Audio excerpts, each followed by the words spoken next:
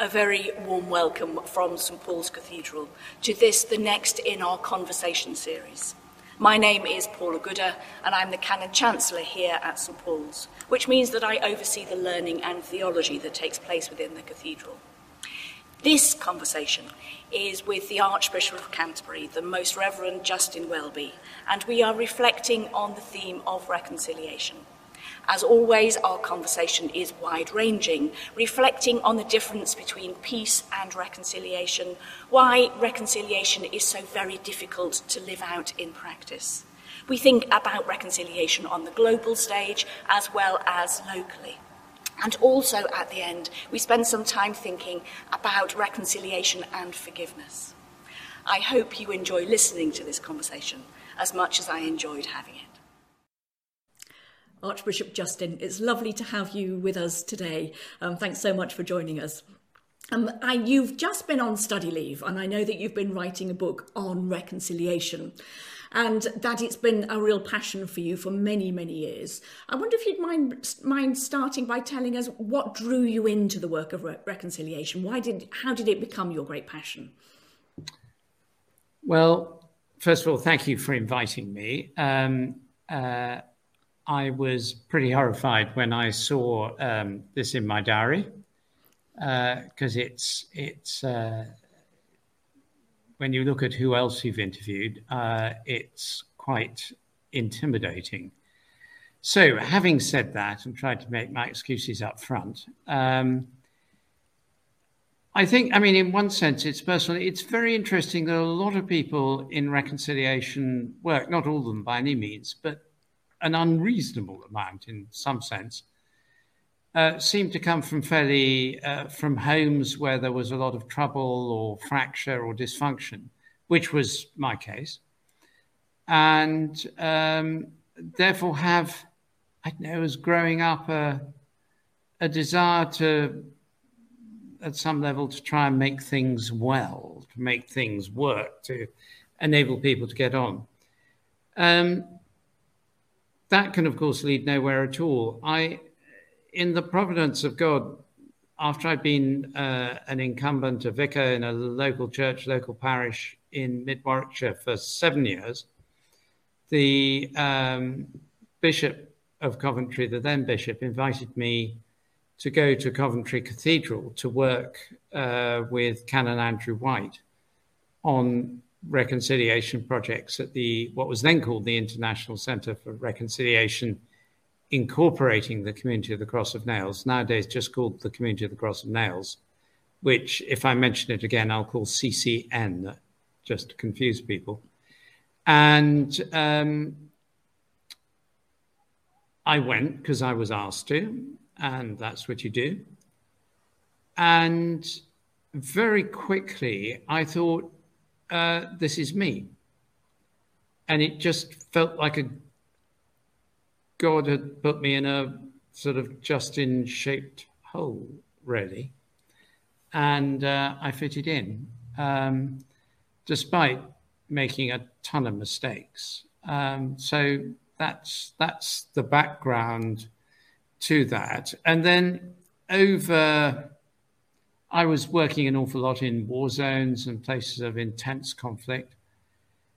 And just about the time I started in this role, in this job as Archbishop, many years later, because I finished at Coventry in 2007, and I came here in 2013, there'd been a long-range conference at Coventry Cathedral on reconciliation, and I went there. And by the way, in the pictures, when you're already bored listening to this, if you look at the pictures behind me, you will see they are pictures of Coventry Cathedral.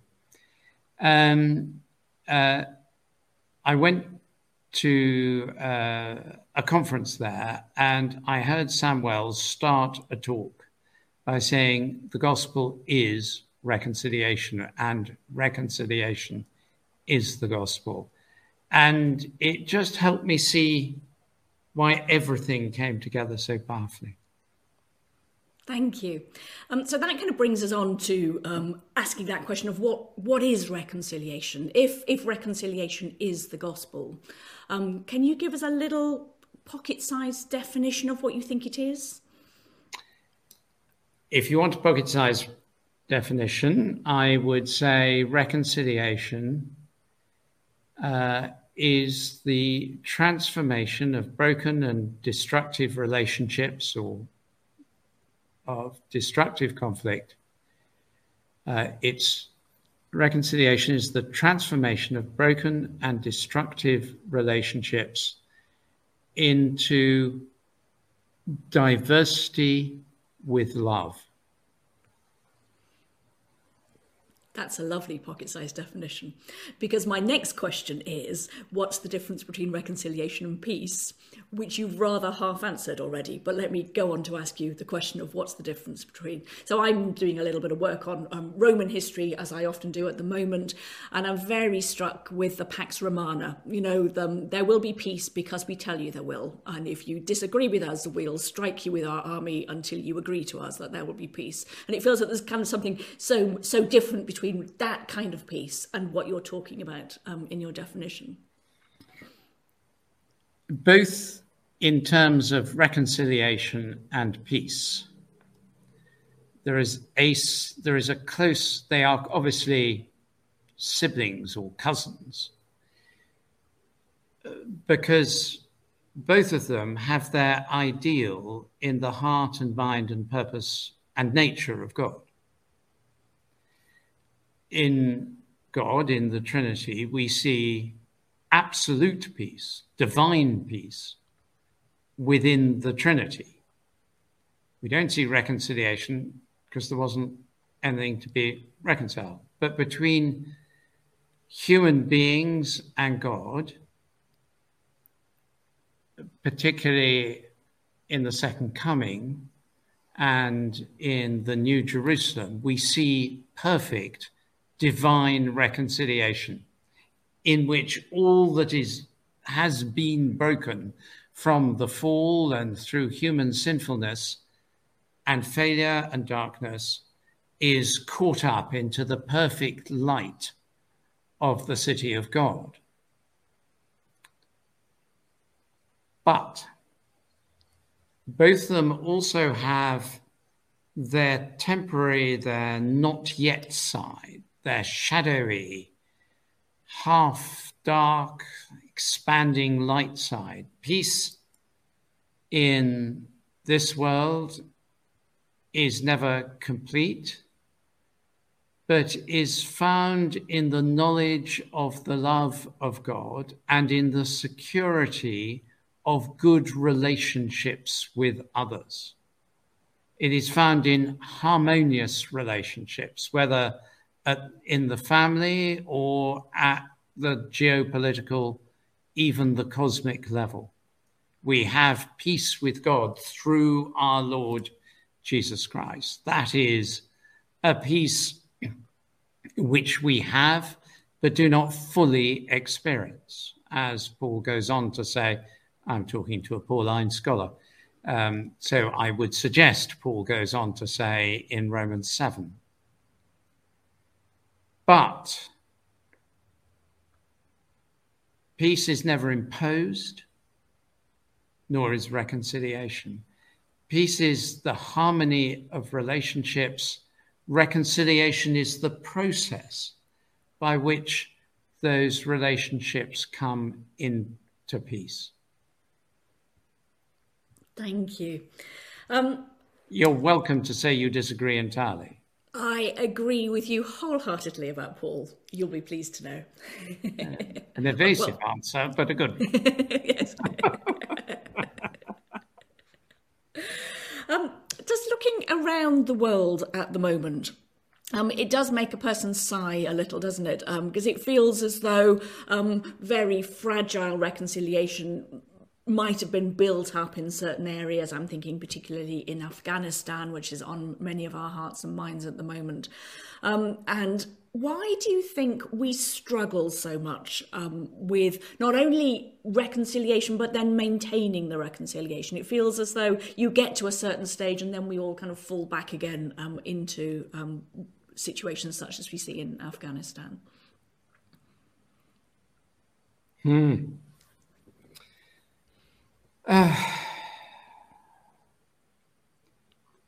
In this book that I've spent the last period writing, my second chapter is why is reconciliation so elusive? And I think I'd say a number of things in answer to that, in answer to your question. One is, and I'm talking here, if you like, at the human level. I'll come back to the divine level and try and merge them together. I think at the human level, I want to say, because of lack of inclusion, because of lack of justice, because of lack of repentance, because of lack of truth, and because we go for overspeed and overreach. Let me take those in turn. They're not in any particular order of priority, but they all really matter. Lack of inclusion. Reconciliation that doesn't include women. Historically, according to UN research, first published in 2000 and then again in about 2009, I think, updated. If you don't include women, you don't get reconciliation. Not because women cause wars, but because on the whole, they have to live with them and solve them. And by not including them, you leave out 50% of the population. And in some of the countries you've mentioned, particularly in Afghanistan, women were not in the process on both sides. Their voice was not heard. If you don't include young men in particular, you will not cut off the flow of troops into militias and armed groups. So inclusion.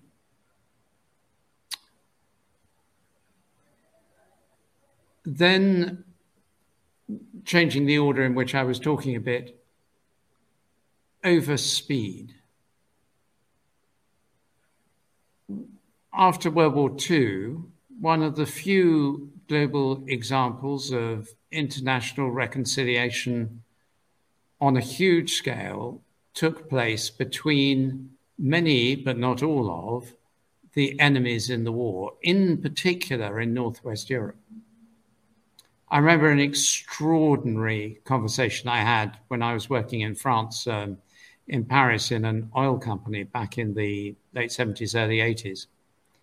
And I was traveling down to Nigeria, of which doubtless more later, but nothing to do with reconciliation at that time. I was traveling down to Nigeria with the head of ELF's shipping department, who was obviously infinitely senior to me, but had very kindly put me in the seat next to him. He was a quite remarkable man, delightful man.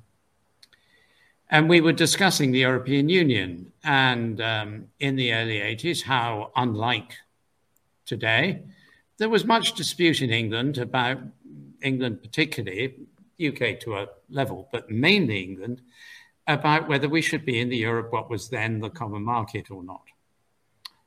And he said, you English, he said carefully, have never understood the purpose of what is now called the European Union, wasn't then. He said, my grandfather fought the Prussians in 1870. He was near retirement, this man, and so that was reasonable. And he said one of his brothers was killed. My father fought the Germans in the First World War and was gassed, and many of his relatives were killed. He said, I fought the Germans in the Second World War, in the resistance in France, and my brother was killed. He said, the whole purpose of this common market, European Economic Community, is that young French men will never again be killed or kill young German men. And my children and my grandchildren will never fight the Germans. When you think that the British and the Germans, the French and the Germans, between them killed, I don't know, 5 million of each other's citizens and wounded many more between 1914 and 1945. The fact that we have never, since 1945, gone to war, having been at war continually over those lands since the fall of the Western Roman Empire, with very short gaps, is extraordinary. That is something about reconciliation. But is it finished? No. It is an ongoing work. Overspeed is shown in a question after the Belfast Agreement in Northern Ireland in 1998, which I heard on the Today programme. One of the interviewers said to someone from Northern Ireland about 3 weeks after the Belfast Agreement, "So, has reconciliation been achieved?" The answer was, "We've been fighting on and off for 800 years. I think it may take a little longer than 3 weeks," which I thought was quite restrained in the circumstances. Overspeed, overreach. We want perfection and no rows. And if you go for that, you'll never get there. It's about disagreeing well, not disagreeing badly. It's not about not disagreeing. Overreach is to say we must have unanimity. Inclusion, overreach, overspeed, lack of truth and justice, a lack of a common narrative about what had gone wrong and what we'd done to each other. Go to the Museum of Germany in Berlin, and there is a remorseless truth and justice about the events of the Nazi era. A remorseless self-examination. There is truth-telling, which is a major part of reconciliation. And justice, not justice imposed by one side immediately, but justice that emerges from the process of reconciliation and says, we must acknowledge what happened, and we must ensure that it is seen that we recognize what was wrong, evil, and sinful. Sorry, it's a long answer, but it's an immensely complicated problem. I could wrap it up in a very short answer by saying human sin, impatience, and illusion. And it feels kind of particularly poignant, doesn't it, at the moment? I'm thinking both, we've got so many issues going on around, but I'm particularly conscious that this month is the 20th anniversary of the 9/11 attacks. And I think a lot of people, if you ask them what is the major cause of conflict in the world, would say religion. If they were to say that to you, what might you want to say to them in response? There's about a million answers. I mean, I might, if I was feeling in a robust mood, which at the end of a very, very long day, I may be feeling more robust than is wise. I think I might say, I didn't notice that Hitler or Stalin were particularly religious. But I might also say, yes, of course it is. But is it the cause or the apparent cause? Let me go to Nigeria with you for a moment and to Kaduna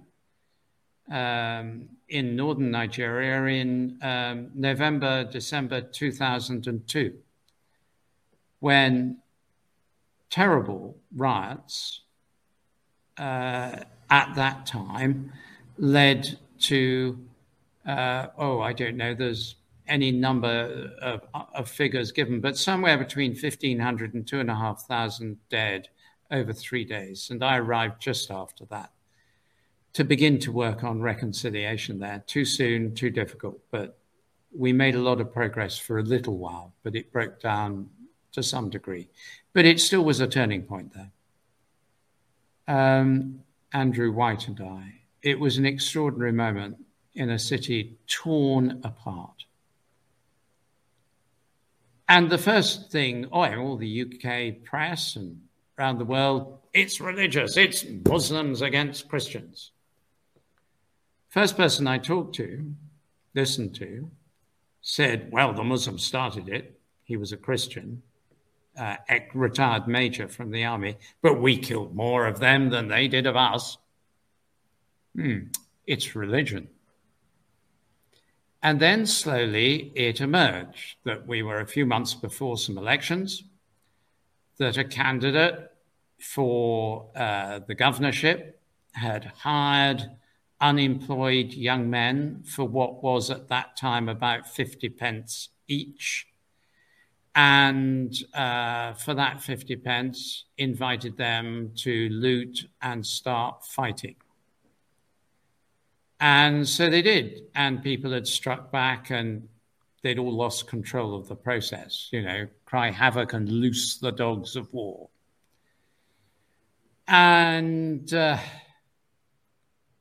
over time, you thought, well, a 70% unemployment rate of the youth gives you a lot of people who'll take small sums of money to do an awful lot of damage. So perhaps it's economic. And then you realize that there was a history of violence which had not been looked at truthfully and justice hadn't been done. Oh, so maybe it's historical. And then you realize that, I could go on. There were ethnic and tribal differences and so on and so forth. And what had happened was, with an election coming up and heightened tension through politics, united with economic deprivation and marginalization of particular groups, economic and social injustice, frustration by young men, a large pool of people available to cause trouble, wicked and evil leadership from particular people at that time. And then there's an easy hook, which is to say, you're Muslim, you're good, they're Christian, they're bad, or you're Christian, you're good, they're Muslim, they're bad. And you put all of those together and it catches fire. And the reality is that religion is very often extremely good hook on which to hang much more complex issues. It's easy to communicate, it's easy to use. It's not the whole story. So is it religion? Look more deeply. Sometimes, absolutely it is. It is a perverted religion, and it is the role of people like myself for our sins, or of leaders of other faiths, both to accept responsibility where doctrines and teaching in our faith have led to religion being usable in that way, and to decry it, deny it, and denounce it. We must take responsibility. So yes, it is sometimes, to some extent, but it's never, never quite that simple. And would you want to come in and also put a positive case for the role of religion in reconciliation? Well, I mean, obviously you would, because it's your Christian faith that drives you towards your reconciliation work. I was wondering if you want to we've done the negative, shall we do the positive now about what is it about your own faith that kind of drives you into this work? I'm glad you said, obviously I would, because I was just about to give you one of my difficult answers and say, no, not at all, and look at you very solemnly and wait to see what happened. Obviously. Well, at the risk of, the well-known squirrel joke, I think I'd say it's Jesus. But I'd want to unpack that and say, in Christian faith, well, it goes back to Sam Wells. The gospel, reconciliation is the gospel. And do we really think that God has made so little reconciliation that it's sort of easily contained within the individual? Or do we think that rather than giving us a small glass of reconciliation, he opens a fire hose of reconciliation at us through the death and resurrection and ascension of Jesus and through the incarnation and through all his work through the whole cosmos and through the promise of final judgment and above all through the gift of the Spirit of peace, do we honestly think that reconciliation is so limited and God is so powerless? It's bonkers, to use a theological term.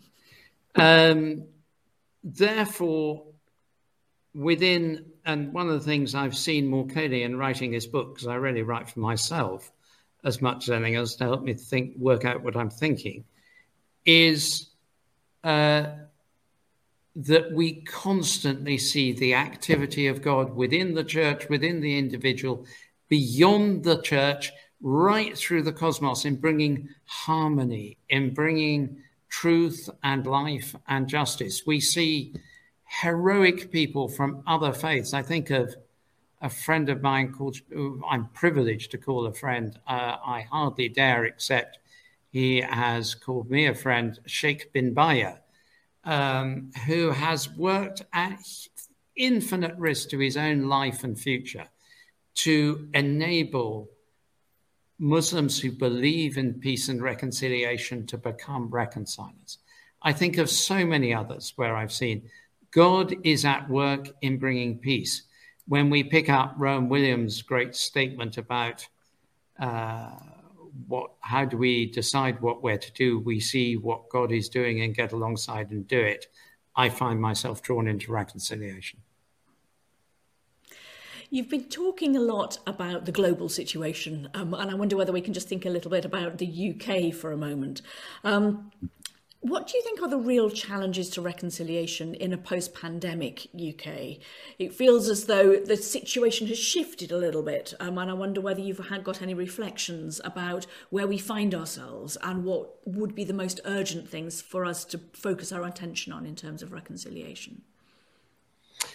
Yes, I've been doing a lot of work on that with the most extraordinary group of people, a coalition of more than 350 groups who I'm very privileged to chair this steering group of it, which has formed over the last 2 or 3 years.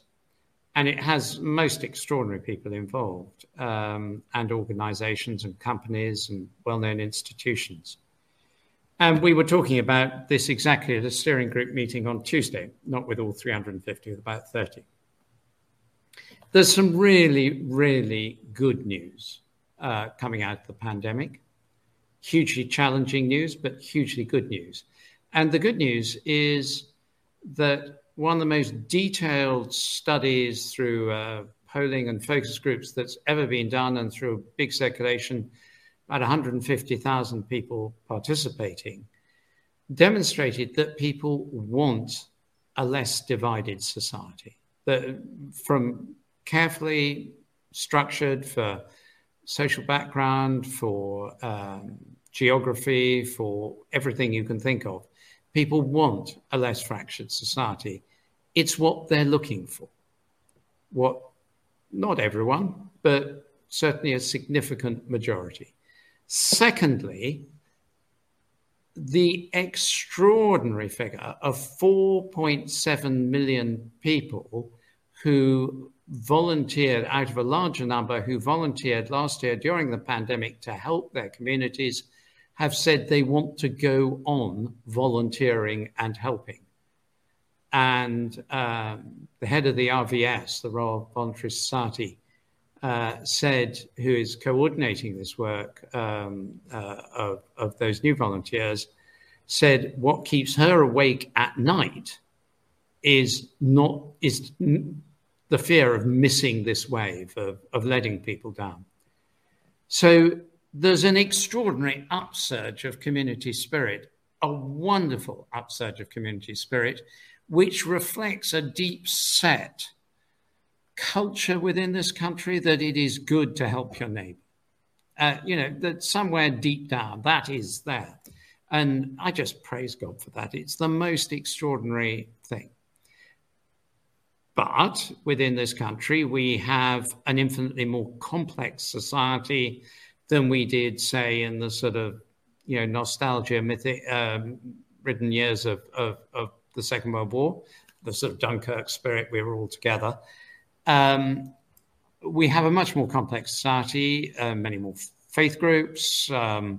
Philosophy has seeped into the culture as being radically more individualized, autonomous, less willing to have a monolithic, simple story that we follow about who we are. We've lost the narrative of who we are to some degree. We have these competing narratives, which were identified in that wonderful book, After Virtue, of course. And we see that more and more clearly. So there's those competitive forces at work in our country. And then we can no more isolate, to push back at your question, we can no more isolate ourselves from the world and what is going on around us in terms of philosophy, in terms of attitude, in terms of reconciliation, in terms of attitude to one another, than we can isolate ourselves in terms of trade and the economy or anything else. Social media and international travel and the influence of the other around the world, of refugees, everything from refugees to international competitions in sport, to culture, to television, whatever it happens to be. All those things mean what is happening outside is constantly influencing how we think about one another and what we think about one another. And so what is happening in the world, particularly the issues you were just asking me about interfaith issues, has a profound effect on this country, as we saw with Palestine and Gaza a few months ago, and the convoy of cars driving around in Finchley, the upsurge in anti-Semitic attacks, as we see the other way round, as people are enraged by what happens when Palestinians are not treated rightly. And those things come in here and affect the way we see each other and how we behave, and are used by groups who want to cause trouble. So all these things come together. And for instance, if one was to take one example, it seems to me that the global the issue of interfaith, particularly post-Afghanistan, and the Taliban in control in Afghanistan, and the comments they've made of we won this with our faith, with our swords, and through the power of God, and things like that, and the power of jihad, those sort of things seep in and will have an effect on people all around the world. And these are issues that are global, generational, and theological, not just philosophical, but theological. And they require a narrative of reconciliation. There's about 1 million things in there.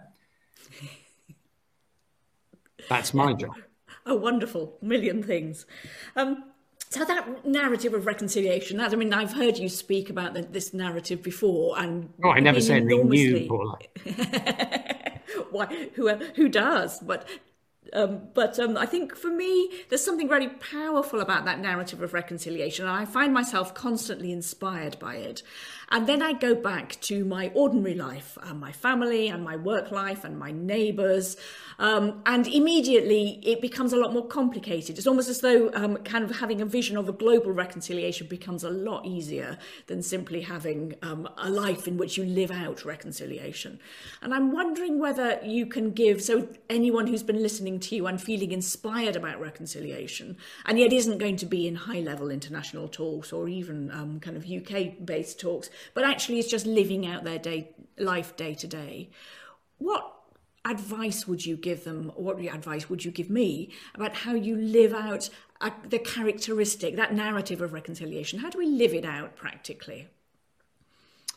Well, let me start with some things to remember, and I'll be pretty basic about it, and then some things to do.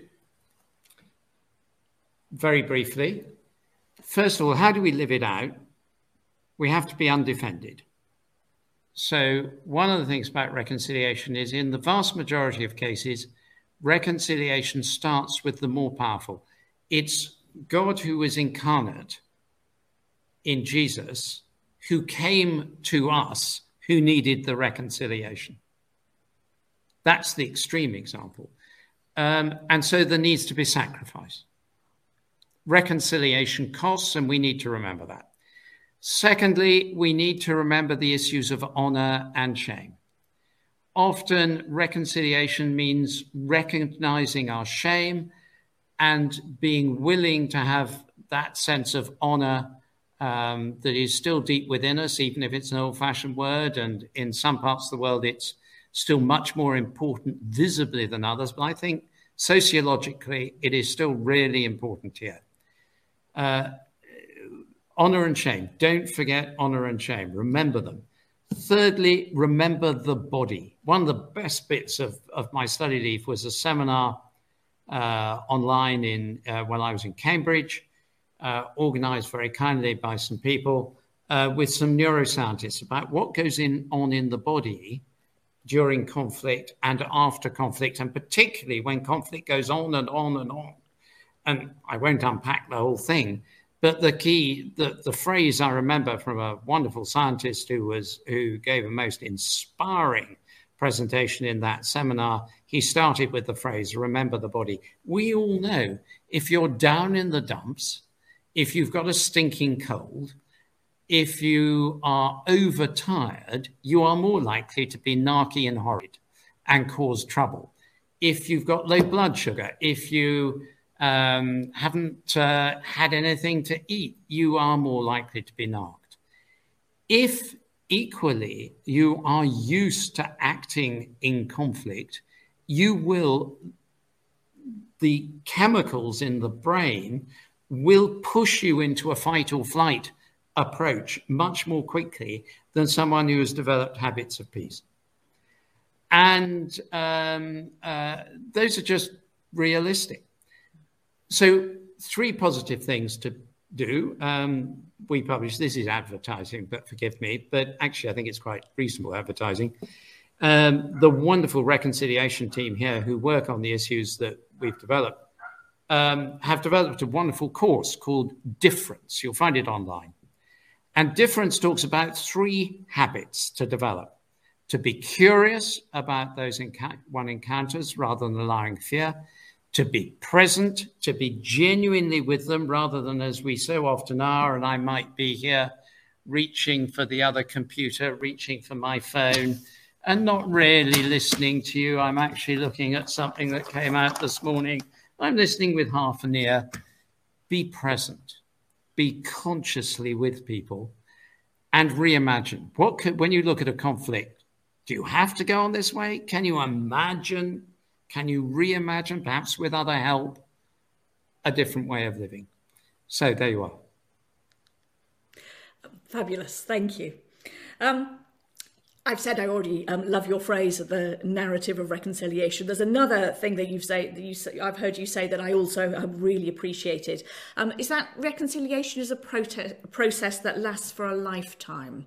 That for me is a very evocative, and it's that overspeed. It's the kind of response to your overspeed point of before.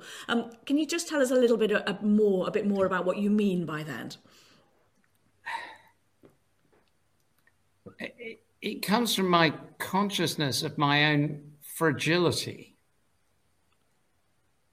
We learn to love. We learn holiness. The rule of St. Benedict speaks so powerfully to this, doesn't it? That in the rule of St. Benedict, he says in chapter 1, I shall start a school for the Lord's service. And he goes on through the rule to set out what those in the religious life, the monks and nuns, what they'll learn. And it's clearly he's thinking of a whole lifetime. He says towards the end, there's a few exceptions who'll go on well beyond this very basic standard. But he basically says for most of us, this is going to be a lifetime's work. We develop habits through a lifetime. We develop love through a lifetime. We develop peace through a lifetime. Reconciliation is like sanctification. Sanctification is part of reconciliation. The process of growing in holiness until we see the truth and light of Christ face to face. Paul talks about this. Now we see in a glass darkly, then face to face. In Corinthians, in Philippians, not that I've already reached it, but I strive on. And this is basic psychology apart from anything else. And we kid ourselves if we think that harms that have been done, even between individuals, even to ourselves by ourselves, because the most basic reconciliation is between ourselves and God, and the next most basic is between ourselves and ourselves. Who do I find hardest to love? Personally, me. Imposter syndrome comes out of that. And all these things are things we learn and develop, and they become part of who we are. And remember, the body, it's the training of the neural pathways very often as well, which God, by his Spirit, is doing as we grow in reconciliation. And that feels like a wonderful message of forgiveness in a way, isn't it? So those days when you get it spectacularly wrong, to be able to live on through it, to recognise that it is a lifelong activity and not just, nothing is a snapshot. You haven't failed in this moment forever. No. And I'm glad you've used the word forgiveness. I should have used it earlier. I think we have in our culture, and it's through our radical autonomy and sense of defendedness, we have a profound famine of forgiveness. We are unable to forgive, unable to say this is history. And forgiveness is not always forgetting. Forgiveness may be remembering, but remembering in a way that enables you to go forward. And I'm very conscious of that in myself as well as in others. Yeah, and it's really helpful, I think, isn't it, to say that that wretched phrase, forgive and forget, is the most unhelpful phrase for understanding the nature of forgiveness. And particularly when it's something really, really profound. I mean, yeah, sure, someone bumps into you in the tube. Well, forgive and forget. Yeah. Fine. Someone betrays you deeply. There's no switch behind your ear, of which there's no, Control Alt Delete, which enables you to remove that file from the brain. That doesn't mean we can't forgive. And we all know people like Mandela, Tutu, and so many others from all over the place, and obviously supremely Jesus and God in Christ. God can forget our sins. I think that's in Micah, if I remember rightly.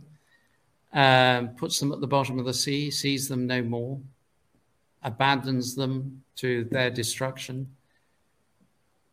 But in our humanity, part of our fallenness is an incapacity to forget, but we can nurture forgiveness. I often talk, when talking about forgiveness, that when you're terribly hurt, there are two trees you can plant. You can plant a tree of forgiveness and nurture it and water it, or you can plant a tree of hatred and nurture it and water it.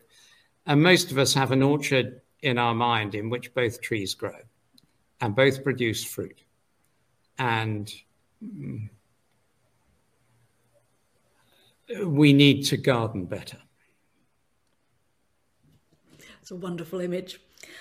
It's been a wonderful conversation, and we're just drawing to a close now. So I'd like to end by asking you, as you look around the global world, as you look around the UK, as you look around the Church of England, what gives you hope?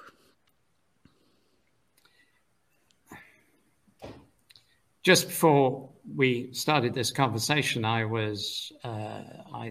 this is an evening, and I'm sitting in my office, Lambeth. But just before, I was down at evening prayer, and we had half an hour of prayer in front of the Holy Sacrament, a silent prayer contemplation.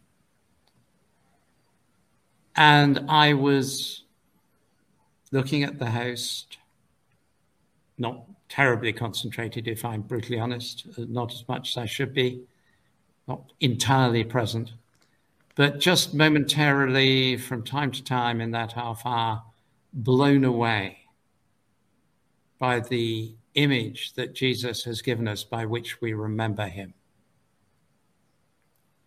as he set it up at the Last Supper. This fragility, and yet a fragility that transforms the world. Jesus gave everything, and we see the impact of that around the world in extraordinary individuals, in miracles of reconciliation, in countries that find peace, in 18-year-old Swedish young women who somehow, for no reason that any of us can entirely understand, reach the whole world with the message of reconciliation with the creation. And the other most influential in our country is a man in his mid to late 90s who's just been on the telly a lot. And obviously I'm thinking there of Greta Thunberg and David Attenborough. And you look at that and you think, there is the Spirit of God preserving God's world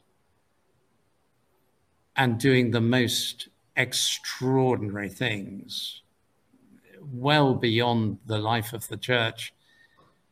And then you look in the church and you see the same things happening. You see wonderful outreach and healing,